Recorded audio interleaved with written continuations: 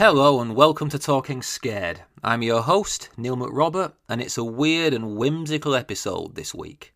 Our guest is Kelly Link, short story extraordinaire, Pulitzer Prize nominee, and knower of interesting things. Many of you will have read some of her collections: Stranger Things Happen, Magic for Beginners, Pretty Monsters, and Get in Trouble. We each have our favourites, no doubt.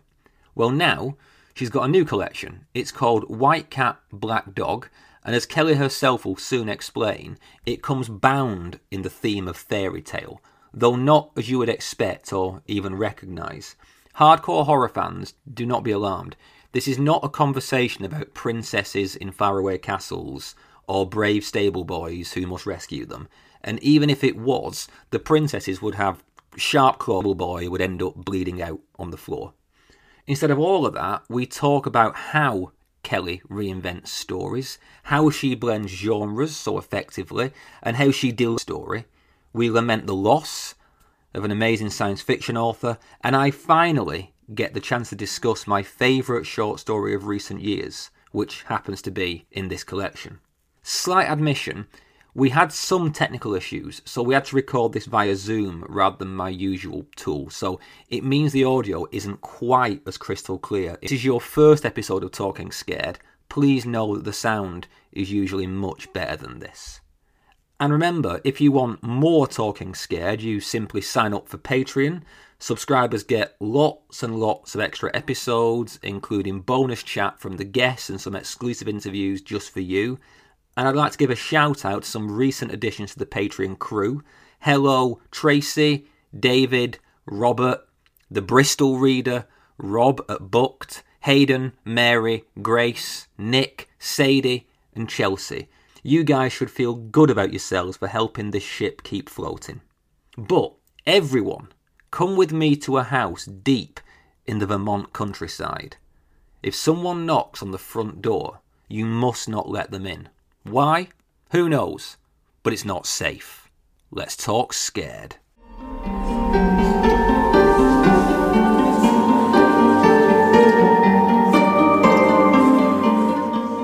Well, hi, Kelly, and a big welcome to Talking Scared. How are things?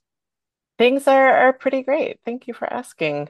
Thank you for having me on. You're more than welcome. Where are you speaking to us today? I live in Northampton, a small town in Western Massachusetts. Okay, so I read an article about your home, and more importantly, your work, actually. There was a great article in Vulture that came out last week, which was really useful for this podcast. And I read about your office setup. It sounds pretty wonderful. You share a kind of steampunk space with some fellow writers, I believe. This is one of the great things about writing is that it is a very portable kind of work. So I have written in NICUs, I have written at my kitchen table, I have written in cafes, and for the last couple of years, I have gone over to my friend Cassandra Clare's house and worked with her in a sort of revolving cast of other writers who are in the area. I would get nothing done because I just talk a much better story than I write and probably kill all the ideas before I even manage to pin them down on paper. We have a lot, there's a lot of conversation, a lot of, I guess, writerly water cooler conversation, but we all have deadlines, we all have headphones, and so we managed to get some work done as well. I sit in a room on my own all day with my dog and I get nothing done. So I'm envious of your dedication. Um, I mean, you do tend to get things done. You've released four previous collections of short stories, each to rapturous applause. I think you're my first person on here who's been nominated for a Pulitzer Prize. So that's a first. But you've got a brand new set of stories out in the world. It's called White Cat, Black Dog, and it came out last week on the 28th of March. And more than any of your previous collections, and I've read a few, this one seems to have a kind of central conceit pulling it together. So could I ask you to introduce listeners to White Cat, Black Dog and tell us a little about this book and your approach?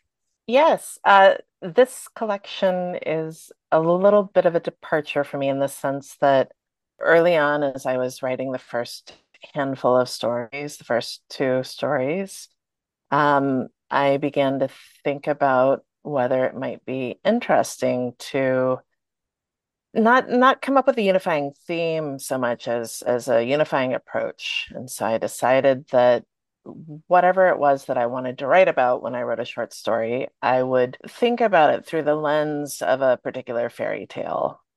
So all of these stories are, I hope, stories in their own rights, but they are all engaging in some way with fairy tales that I love or found interesting. So The White Cat is one, East of the Sun, West of the Moon is another, Snow White and Rose Red. And that was kind of a handy way to make myself sit down and work. I like to have a couple of things in my mind, not just the material of the story that I'm going to write, but I like to have some idea about how I'm going to approach that material. And this was a very useful organizing principle to do that. What was your approach? Because I've got a very layman's idea of fairy tales, right? I know there's various versions of Bluebeard, for example. I know the basic ones that you hear at primary school, but there are some stories in here that I've never encountered before. So I don't really know often what the inspiration was or how different your take on it is. So what was your approach? Did you set yourself kind of limits of change that you were going to allow yourself, or were there elements of the originals that you wanted to maintain? How did you go about it? Well, my limitations were actually that I did not want to, even in this book, repeat myself. I didn't want to have the same approach, that I wanted to tell the kind of stories that I like to tell anyway, which are stories coming out of genre, fantasy, science fiction, and horror. I wanted to describe the strangeness of contemporary life. And with this collection, the additional constraint or the additional goal was for my own pleasure to engage with fairy tales, but in such a way that regardless of whether or not the reader recognized the particular fairy tale, uh, to to sort of embroider those stories into the background or the foreground, or to even use the structure of a particular fairy tale, but in such a way that it stood as its own thing. I was a little surprised early on that some very careful readers who looked at the collection didn't even see the fairy tale titles, the subtitles, that to them, the subtitles made the fairy tales invisible. And that actually also gives me some delight. The fact that the fairy tale can be there as the skeleton or one of the organs, but not necessarily be entirely visible. Yeah, well, you use the phrase the strangeness of contemporary life. I'm glad you said that because I think that articulates better than I could what connects all of the work of yours that I've read.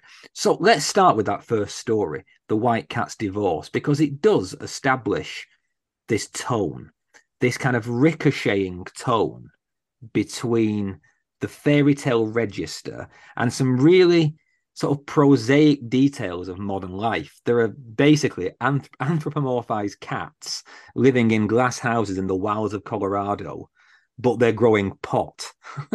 And that that strange juxtaposition of the really odd and the really mundane seems to be there in a lot of your work and a lot of these stories. And is that just a pleasure for you, or are you trying to say something about the contemporary experience, to use a pompous term? Both, I think. You use the word register, and that's a word that I'm very interested in thinking about when I work, because you're right, fairy tales have a particular tonal quality or a kind of approach to language that we recognize, and we think, once upon a time is part of that language. But also the tone can be a little bit more formal. And so one of the things that I was took a great deal of pleasure when I was writing that story is the fact that I could move between the more formal register of the fairy tale and the much more contemporary kind of awkward grammar and point of view of the protagonist who is in his barely in his 20s, is not somebody who thinks in terms of fairy tales, and who sounds like a friend that you might hang out with on the weekend.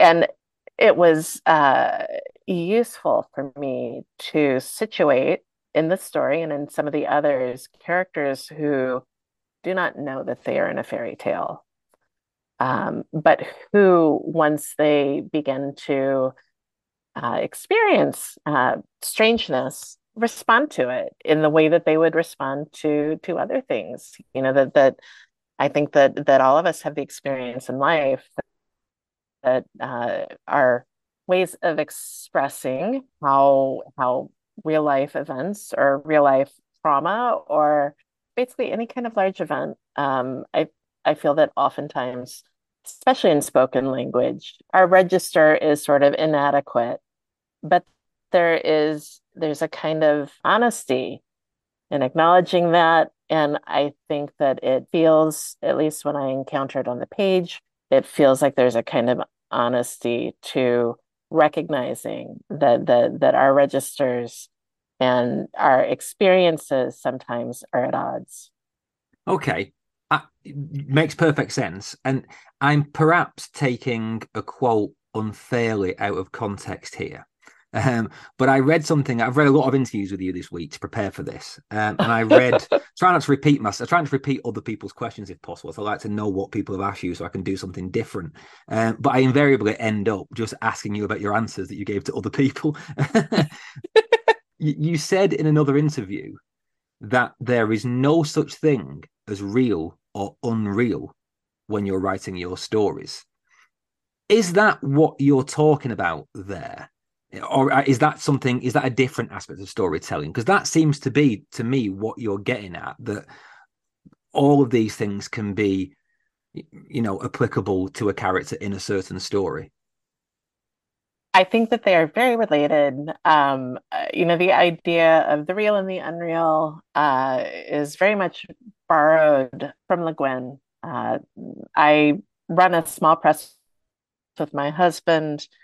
We published a two-volume and collection of some of her stories, which was called The Real and the Unreal. And when I'm working, that's sort of that territory, the space where those things overlap, or ideas of what is real or unreal overlap, is the territory that I'm most interested in exploring. But I think that there's something uh, in that space in which the everyday life that we are sort of immersed in, on top of which is enfolded our experience of the things that we've read, the things that we've watched, the things that have happened to us that we don't entirely understand. And again, our responses to them. If somebody tells you about something real that happened to them that was terrible, we don't have the right language to acknowledge that. If somebody tells you uh, something terrible that happened, I think most of us will say, "I'm sorry," or "Oh my God, that sucks. That's awful." And that sort of banality, or that sort of very basic, inadequate language is part of the human experience, that we feel things, that we are unable to put into words, that we are inarticulate about. And I know that writing is supposed to be the place where we have time to think through about the language that we would most like to use. And it is a place where you can sort of reach for description or for meaning in a much more articulate way. But weirdly, it's also a space in which I'm always very interested in investigating inarticulateness and sort of describing the fact that that the failures of our language is for me really interesting territory. There's pathos in it. It's funny. It feels true. And if I am writing all of that into a story in terms of how our characters engage with the things that happen to them, then even though that language is maybe flat and their ways of seeing the world feel flattened in some way, uh, hopefully that has some dimensionality to it because we recognize that from our own experience. So when you were speaking then, light bulbs and fireworks were going off in my head Hey, because, well, for very specific reasons. And now and again, this podcast kind of slips into kind of pretension and I disappear up my own backside sometimes. So I'll try and restrain myself here. But when you're talking about representing the failure of language, or when you're talking about being fascinated by how the real and the unreal fold into each other, that it just makes me think of weirdly loads of like French critical theory, mm, and also going back to authors like Borges and people like that who used literature as a almost like thought experiments. It's a way to examine a concept packaged within a story. I've been reading a lot of your back catalogue, and I read one of my favorite of your stories, Two Houses from your collection, Get in Trouble. On one side, that's a ghost story, beautiful ghost story, and on the other, it is kind of like Jean Baudrillard and the hyper real and that sense of the real and the fake and not being able to tell them apart, and all of that stuff seems to be packed in there as well. So that's my long-winded, very pretentious way of kind of asking you: do you sometimes come to your stories as a way to package an idea, or is the story always paramount? I think that writers don't necessarily all have the same kernel that sort of introduces them to the thing that they're going to write. But for me, it's often image driven, so that there is a space or a kind of tableau that I can see in my head, uh, um, which I am interested in exploring. And the thing that needs to, because of course that's a static thing, that if I could paint, maybe I would paint those things, but I can't. And so the next part of the process is thinking, well, what is the thing that would be this, what is the story? What is the genre that I want to engage with? What is the tonal quality or the emotion that I feel that this story is drawing out? And yes, what is the thing here that would be interesting to explore that maybe doesn't exist in real life, or which I can complicate in some way, as yes, a kind of thought experiment. And I think that the word that I use rather than thought experiment is play. Where is the element of play? What is the thing that real life doesn't entirely have, but which I can play with in a story? What's my allowance for play? But I think that is the same thing as what if. It is a kind of imaginative exploration of a concept or a kind of decision that needs to be made, um, or what kind of emotion comes out of a certain kind of action, or a new kind of territory that a person might find themselves in. And how can I take that as seriously as possible as I'm playing with that idea? Okay. Yeah, well, so basically it's both then. Yes. Yeah. And I keep coming back. I keep kind of yes anding you and saying, oh, you just said a phrase. Sorry to keep turning your back on yourself, but you just used the phrase, how much play are you allowed? You do a particular thing with short stories that fascinates me because I'm unable to do it, right? I'm endlessly fascinated by writers whose ideas seem unrestrained by dull logic. I can't think up those ideas. I can't write stories like that. I feel very constrained and very contained in my ideas. I always end up searching for this kind of very logical A to B cause and effect. Whereas you seem to feel, or you certainly demonstrate, absolutely none of that containment. Is that fair?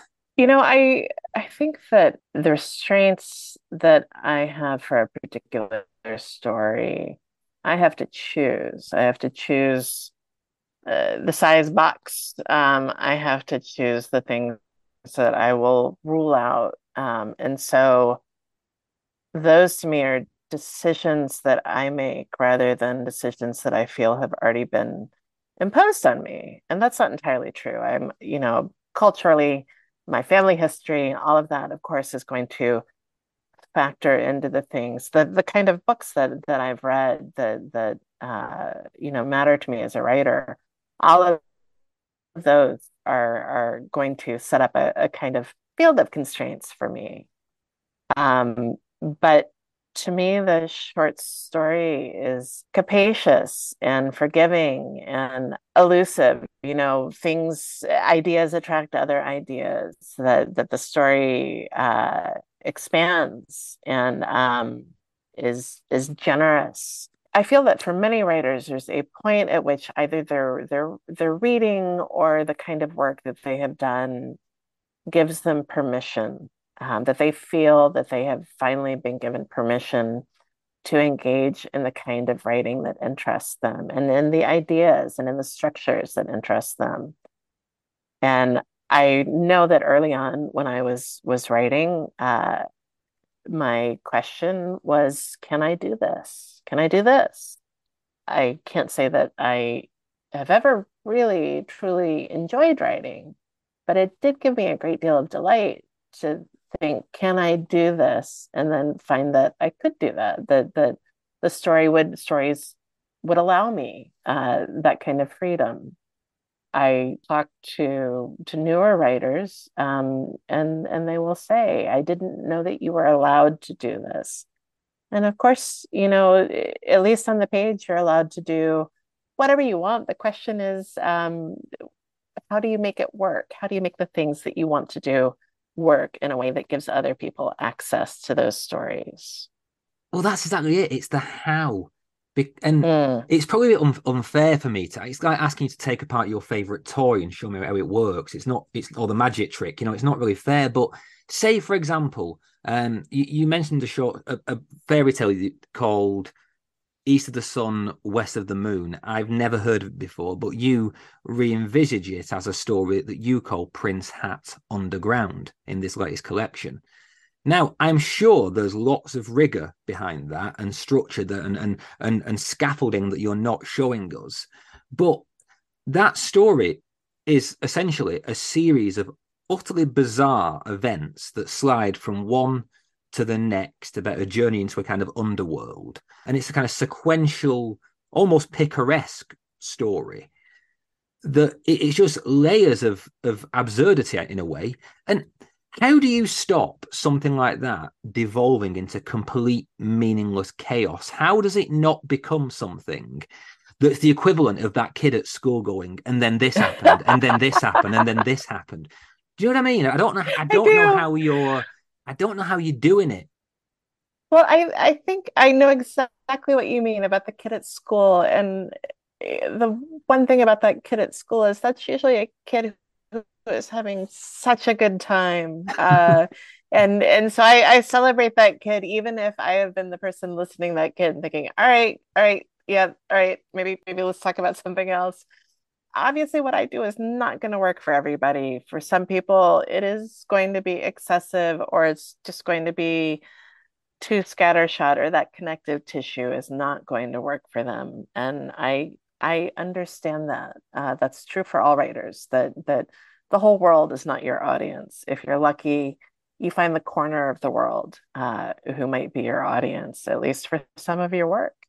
But with that story, I'm so glad you used the word picaresque, because it's one of my favorite modes when I read, but I don't feel that it is it is a kind of a rambling structure.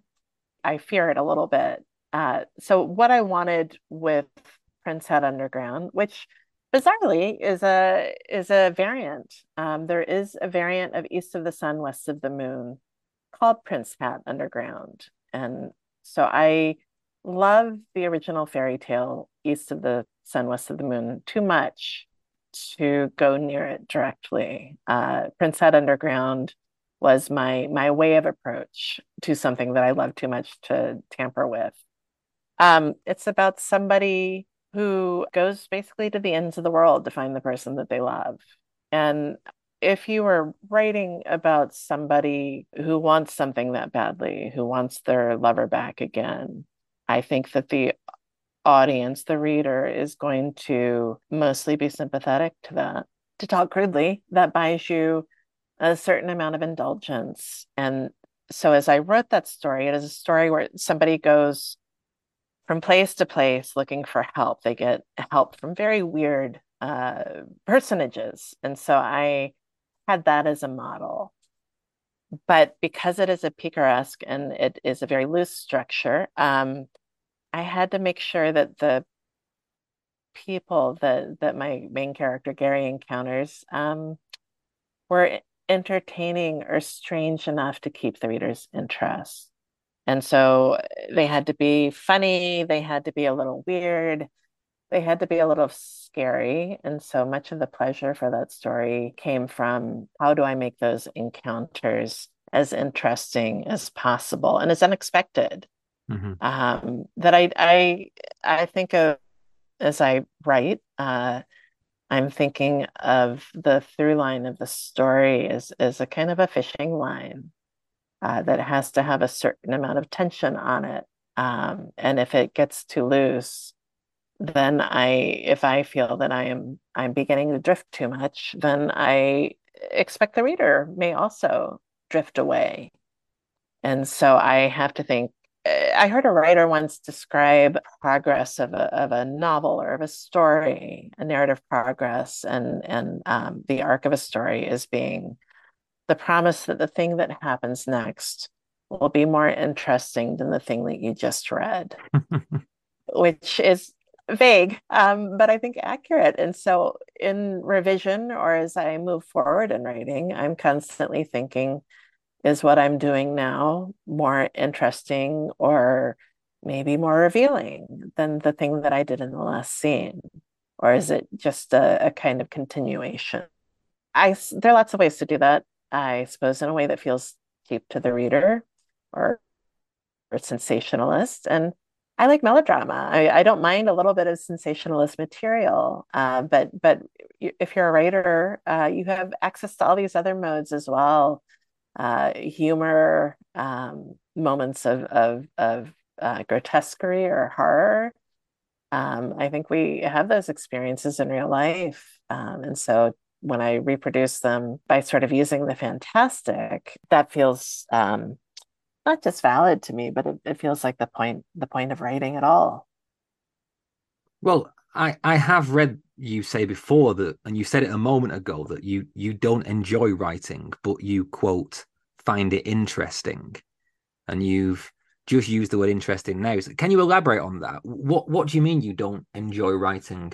I find, I we began this and I mentioned that part of writing for me is the description of kind of the failures of language. And when I begin writing, I am very aware of my personal failures when it comes to language. That I often feel that I am reproducing work which someone else or an emotion or a sensation or a description which someone somewhere else has done in a much more interesting way. There are so many good books out there in the world already that when I begin something new, I am holding it up to the work that means the most to me, that someone else made. And that's excruciating. And yet, I don't know about you, but I can't say that I particularly enjoy life. I don't expect to be happy all the time. I don't expect all of life to be pleasurable, but I do really hope that life will be interesting. That at the moments in which I am doing routine work or going through sort of things which are painful or tedious or whatever, that I feel that my goal as a person who is alive should be to find the things that makes those moments, to find the interest in those moments, to find new ways of thinking about them, and finding interest in stuff in which you are experiencing unhappiness or boredom sort of is transformative.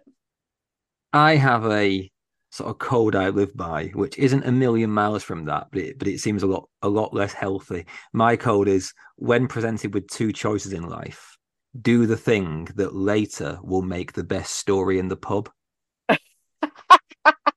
That seems good. My husband and I have a bookstore, and on most of the bookmarks that we make for our store, we put a quote, which I believe is Alistair Gray, which says, "Work as if you live in the first days of a better nation."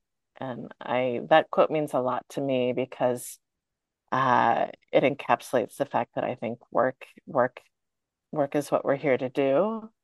That things are not as good as they ought to be, but we ought to be sort of moving towards a better and more just world in which there is more joy for more people. Mm-hmm. Which is, it's also as you say, I think it makes a much better pub story, which is the club story or the pub story is one of my favorite modes of horror. So this is a question you've probably been asked before off the back of what you just said, but you mentioned horror there. But I know you're lauded for how you mix genres often in the same story, and you do. But do you have a favorite genre, or perhaps a better word is aesthetic or tradition to work in? And you don't have to say horror just because this is talking scared. Uh, that is a hard question to answer. As a reader, my favorite genre is horror.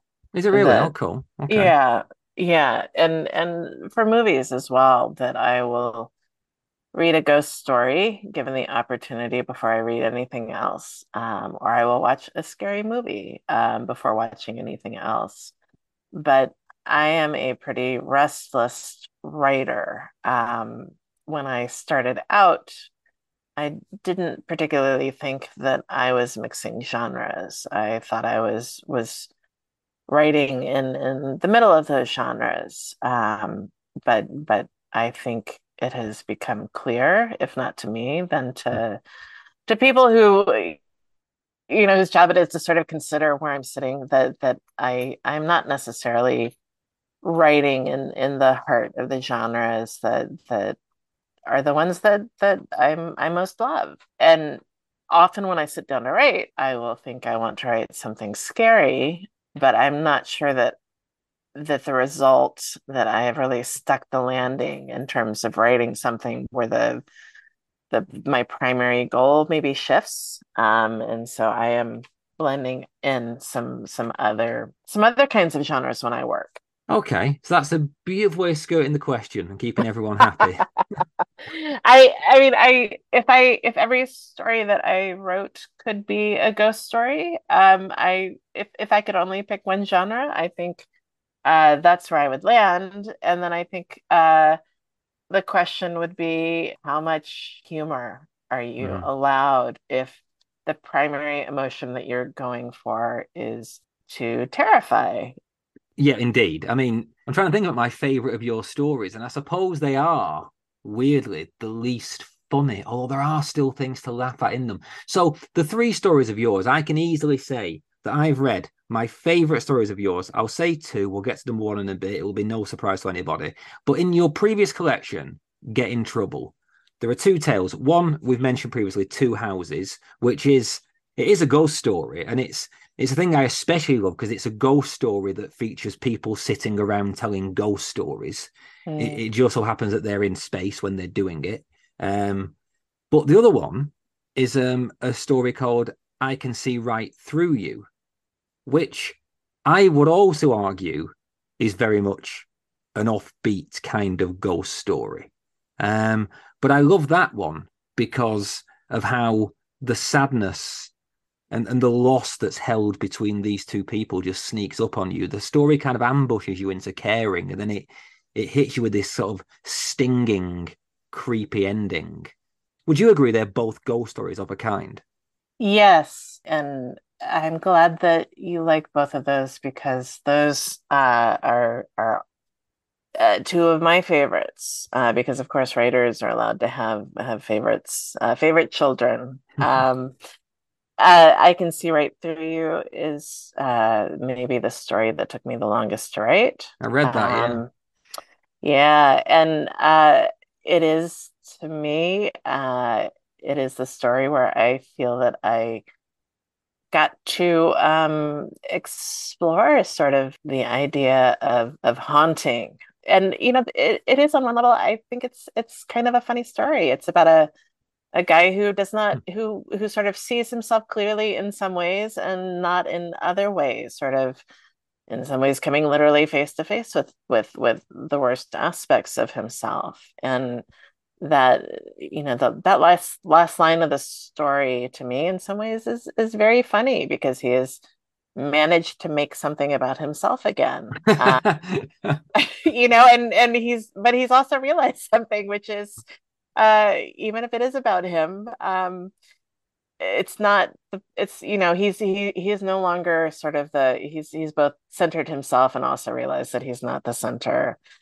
And I one of my favorite forms, the sort of vampire TV show, is a form in which the actors who play vampires are, of course, in real life, getting older. And if a show lasts long enough, you sort of gradually see this happen, and it must be more painful in some ways than other genres of TV shows for those Mhm. actors, since in fact they are playing people who stay preternaturally beautiful forever. And that's an actual human emotion, that is regret or sort of a longing for the unreal. What Mhm. actor or what person wouldn't want to sort of remain in their prime um, for as long as possible? Maybe the reason I responded so much to I Can See Right Through You is as a male podcaster, I'm very, very familiar with making everything about myself. I mean, we all do it. We I believe it's actually probably my dad was a psychologist, and I believe that if you do not make stuff, if you are not able to find yourself in the frame, that's probably a kind of condition. Sure, You but is probably need therapy for it. is there any greater narcissism than a man going, you know what the world really needs? An hour of my voice every week that no one asked for. It's going to create this show so the world can listen to what I think about books. Like it's a rare form of narcissism. But a very enjoyable one. One of the strangest stories in the collection is a rewriting of Hansel and Gretel that's a sort of space opera in miniature, and you dedicate it to Ian Banks. Was he an inspiration of yours?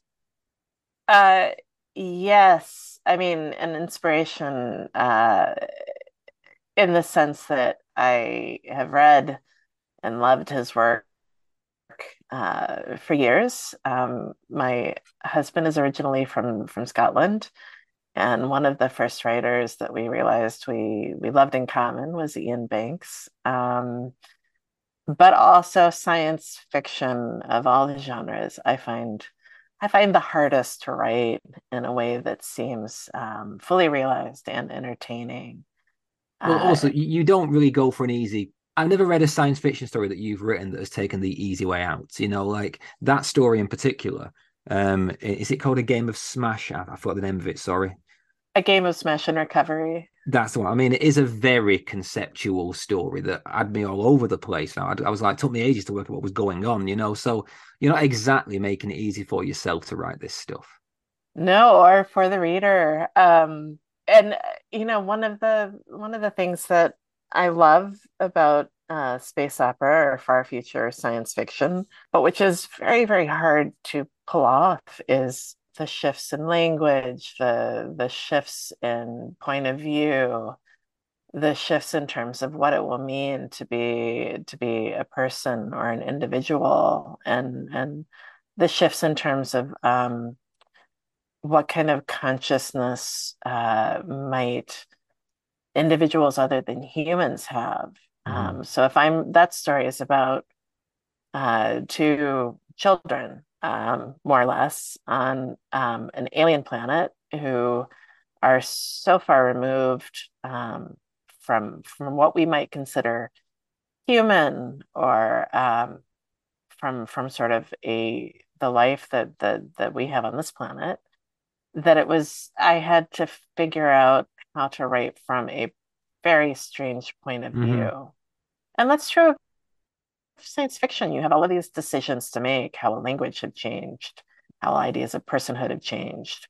What is the setting like? What is the gravity? What other kinds of life are there that you are much freer to invent strangeness, but also you have to figure out how you're going to present it to the reader. And some writers, like Kim Stanley Robinson, are great at giving you a great deal of information.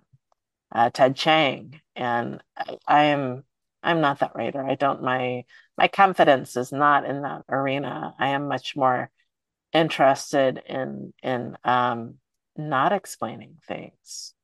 And so the challenge is to do that in such a way that, if not easy, it at least feels like an interesting game for the reader.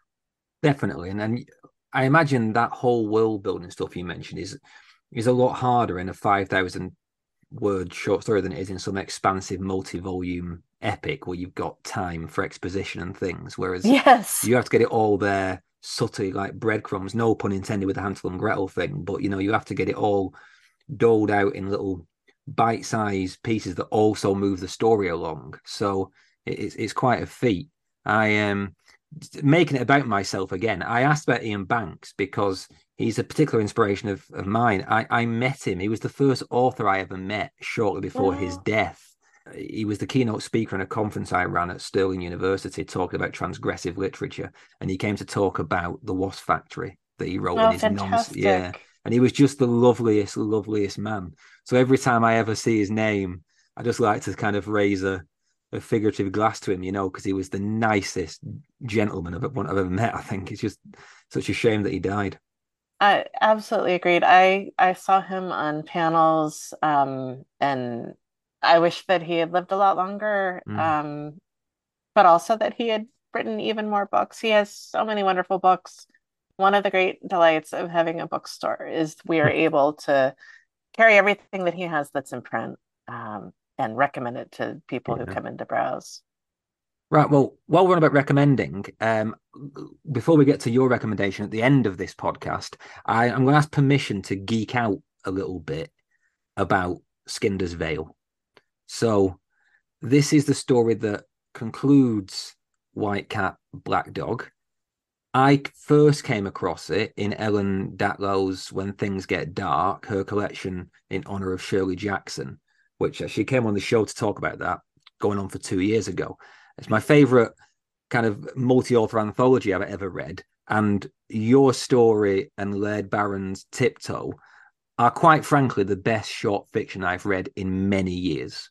And I'm not just being nice because you're on the show. If you go back and listen to past episodes and check my Twitter feed, I say it often when people ask about short stories they should read. So Skinder's Vale, right? First of all, I Yes, suppose, can you give us, rather than me whittering on, can you give us enough info about that story for us to have a brief conversation about it? absolutely. So it is about a young man who is finding it hard, as many people do, to finish his dissertation. And so when he receives for many reasons, I think one, it's always hard to finish a large project. Two, he has a roommate who has embarked upon a love affair with someone new, and they are having lots of sex in the apartment where he's trying to write. Hmm. And so he receives a call from a friend who has a house sitting gig, which she is going to have to abandon. And so he goes up to take it over. And turns out that there are a lot of strange rules for anyone who is house sitting, which honestly, he does a pretty good job of following those rules. Yes. A lot more enigmatic things happen than that. But first of all, I think a part of my love for this story is because I spent a season living in a very, very rural house in the middle of like wooded Vermont with no phone and no car, which is Oh, exactly the position Andy pretty much finds himself in. So I was living on a farm. I was kind of doing this work away thing where you work for free just for board and lodgings. And the two guys I was living with would leave for weeks on end. So I was just me on a farm with some llamas and some sheep and a donkey and a pig, and very creeped out because I couldn't call anyone if anything went wrong. So Skinder's Vale took me straight back there. I was back in the house I was in. It was the little country roads that I was on. It just felt redolent of my own experience. So I honestly I cannot tell you how much I love this story. And I read it for the second time and I found more stuff in it. And I always say that I think my listeners know when I really love something because my voice adopts this tone. But like I would buy both Ellen's anthology and your collection on the strength of that story alone. But let's talk about it. and I'm very, very glad that that it felt in any way that it evoked that experience. Oh, Yeah. completely, completely. I'm not always this kind of nice and obsequious. Sometimes I'm quite neutral about books, like this is all very genuine. Linking back to Ellen's collection, I've always wanted to ask you, if ever I had the chance, how in your mind does it relate to Shirley Jackson? I think that I mean, honestly, this was a story that I knew that I wanted to write anyway, that I had this idea about a house sitting gig where the rules felt suggestive of consequences, maybe terrible consequences if you broke them. And so I knew that I already had this story in mind, and so I wrote it for Ellen for this anthology of stories in Shirley Jackson's honor. Uh, what I was thinking about was Shirley Jackson's language, her sort of ability to evoke mood, but also trusting that the fact that she has been a real influence on me meant that that might be visible in anything that I wrote. That if I were true to myself as a writer, when I was working on this story, that there would already be a fair amount of Shirley Jackson present because she is very important to me. She comes up more than any other author on this show. I think even more than Stephen King, I would argue. And I can certainly see going back to that thing about the uncanny and the mundane colliding, that's very much a Shirley Jackson thing. It's there in your fiction, the slipperiness of that juxtaposition. I also always get a sense that Angela Carter kind of lives through you. I absolutely love Angela Carter. And I don't know that I tonally that I am anywhere in that same space. I don't know tonally that I'm entirely in Shirley Jackson's tradition either, but they are writers who have meant a lot to me as a reader, and I celebrate them for some of the things that I don't feel that I can do. Kind of the voluptuousness of Angela Carter's language and kind of the versatility of Shirley Jackson's approach to writing humor, to writing about her own life, to short stories, to the novels, which range pretty widely as well. They are remarkable writers to me. And we were talking about permission earlier, and I feel that they absolutely allow many writers currently working um, entry to really interesting territory. I'm not going to allow you to say you don't have versatility like baked into your writer's bones, because I think that's the thing that I would say about you first is how versatile your stories are. But Skinder's Veil actually is a great way, I think, to really knuckle down on this thing that I've been trying to ask you throughout this and not quite articulating the question. You said that you came to an idea about a house sitting gig that could have consequences, right? And I get how that is the bones of it. But then as you read it, and as in so many of your stories, there's all this seemingly tangential detail. So the fact that Andy's roommates are having a lot of sex, and then we find out that the girlfriend of this couple is convinced that she's being pursued through her life by some kind of haunting presence. And that seems like its own little, like, pocketed story. But in fact, there's the implication that presence could have followed Andy to the house that he's sitting in. Or there's this whole mythology about death and the way that death comes calling to his own house. And that becomes kind of, one possible fishing line through this story. Is there, though? Is that even the right way to approach the question? Is there a single through line? When you sit down, do you think this is what I'm trying to tell here, and that there is a way to read this free of red herrings, free of tangents? There is a way through, or is it up to the reader to put that jigsaw together? I think for me, the tangents are often the point of the story. That the basic story is sort of the line that you hang things on that you're interested in. And I do think a lot as I work and as I revise about possible ways that a story can be read. And this is always true with the fantastic, especially with horror, that because it appeals to emotion or because it provokes emotion, um, that those are often connected to readings or meanings that come from the id and may have resonances that are kind of horrible, whether they are ideas about who deserves to be considered a person, about gender, about sexuality, about race. And so when I am working with the fantastic, especially in horror, I'm trying to make sure that those sort of or emotion driven readings, the things that are easiest to latch on, are not conservative in the sense of they sort of reflect impulses or beliefs that are floating out there socially or culturally. But I want to allow as much space for different readings that will connect to a reader's life in which they can sort of make their own path.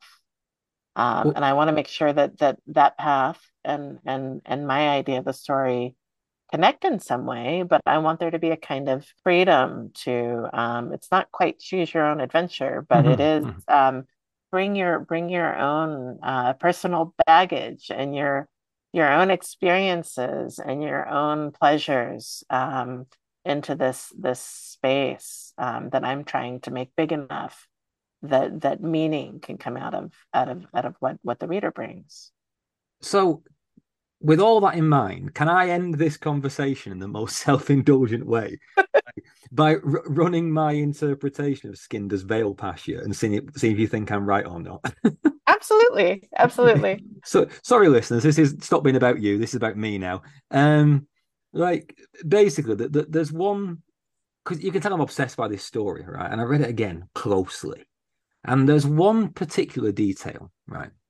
Early on, Andy's roommate describes him in really kind of scathing terms, and he says this. He says, if you drew a picture of Andy's psyche, rather, it would be Andy standing outside of the house where he lives, and he won't go inside the fucking house. He won't even knock on the door, which seems to be a comment that Andy is unwilling to know himself, right?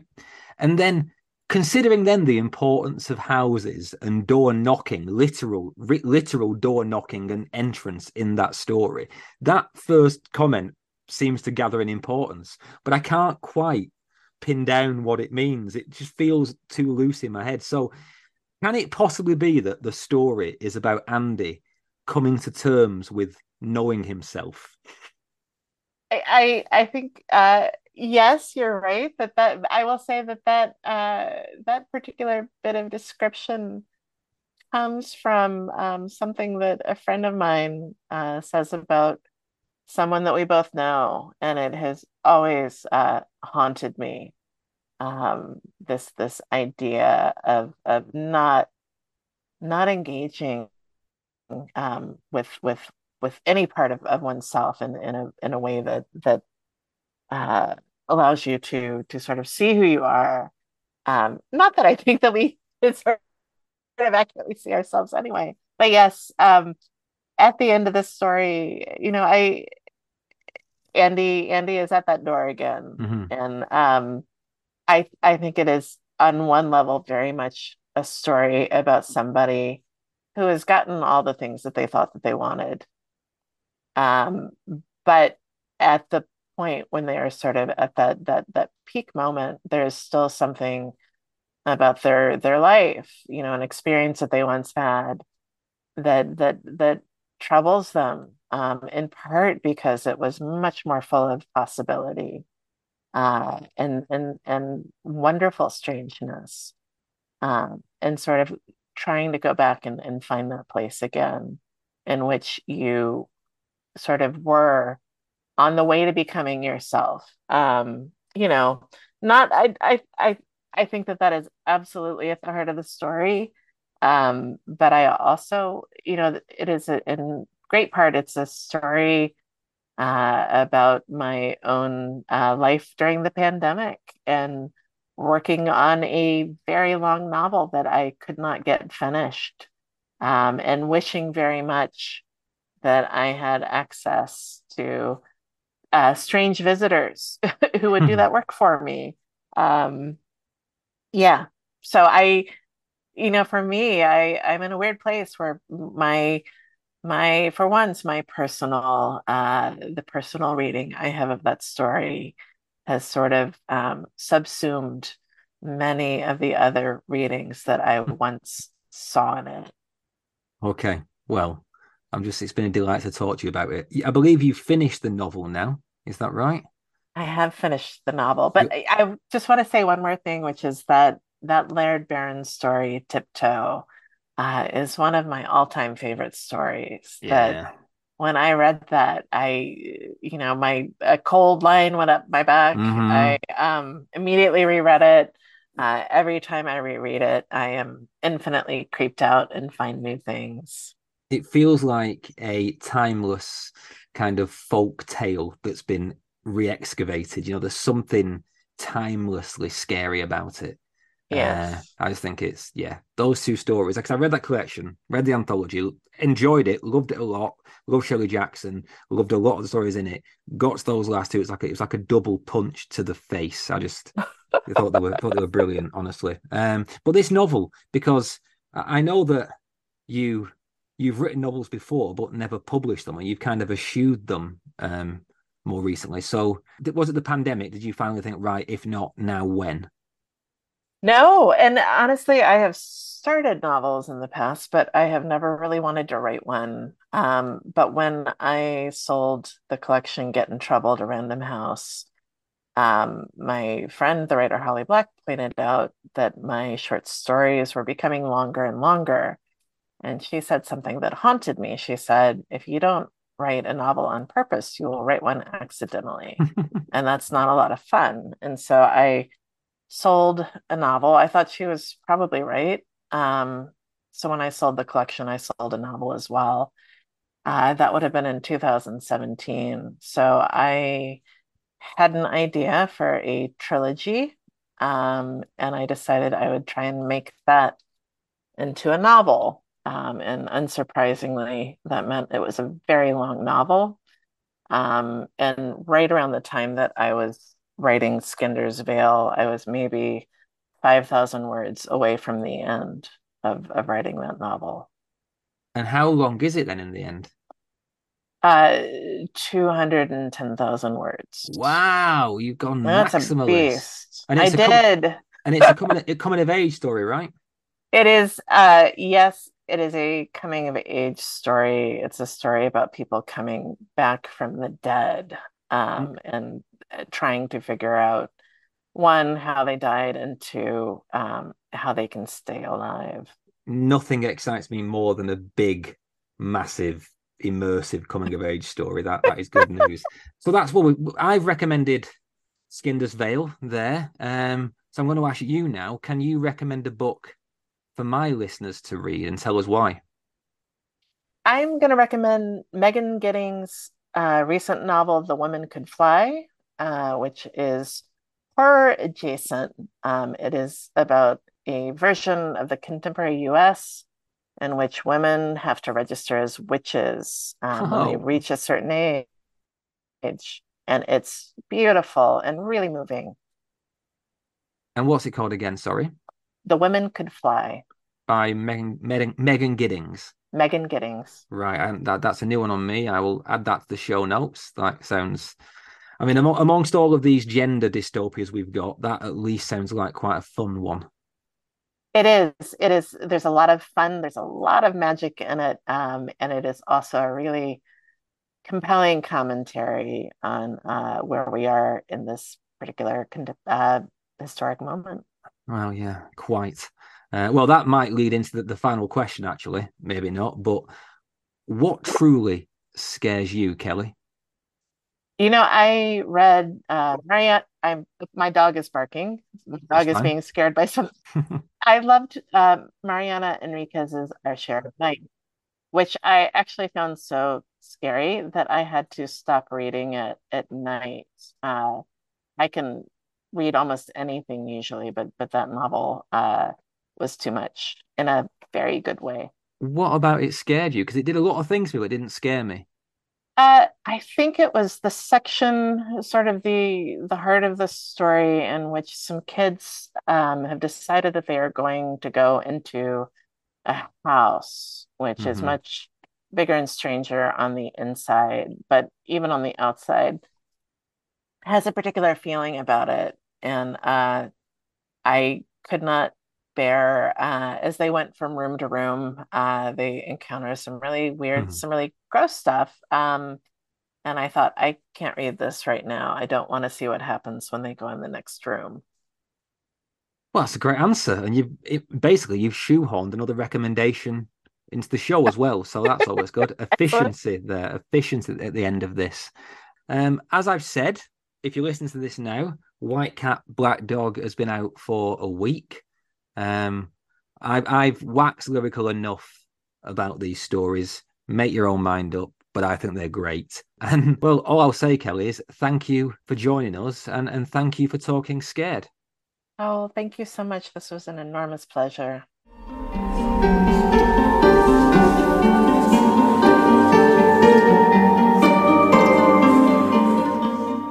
Another week, another phenomenal guest. Is there anything better than having a favourite story and then having the chance to ask the author all about its secrets?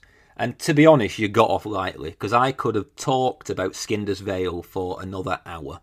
I've said it before, but that story alone is reason enough to buy White Cat, Black Dog. It's also reason enough to buy Ellen Datlow's When Things Get Dark. And if you want to hear more about that anthology, you can go listen to episode 66, I believe. Ellen and I talk about Skinder's Veil again, as well as Laird Barron's Tiptoe, and Shirley Jackson in general. And if you guys are sick of me talking about Shirley Jackson, well, sorry. There's nothing much I can do about it, really. She comes up so often for a reason. And actually, thinking ahead over the next few episodes, I expect it to come up again.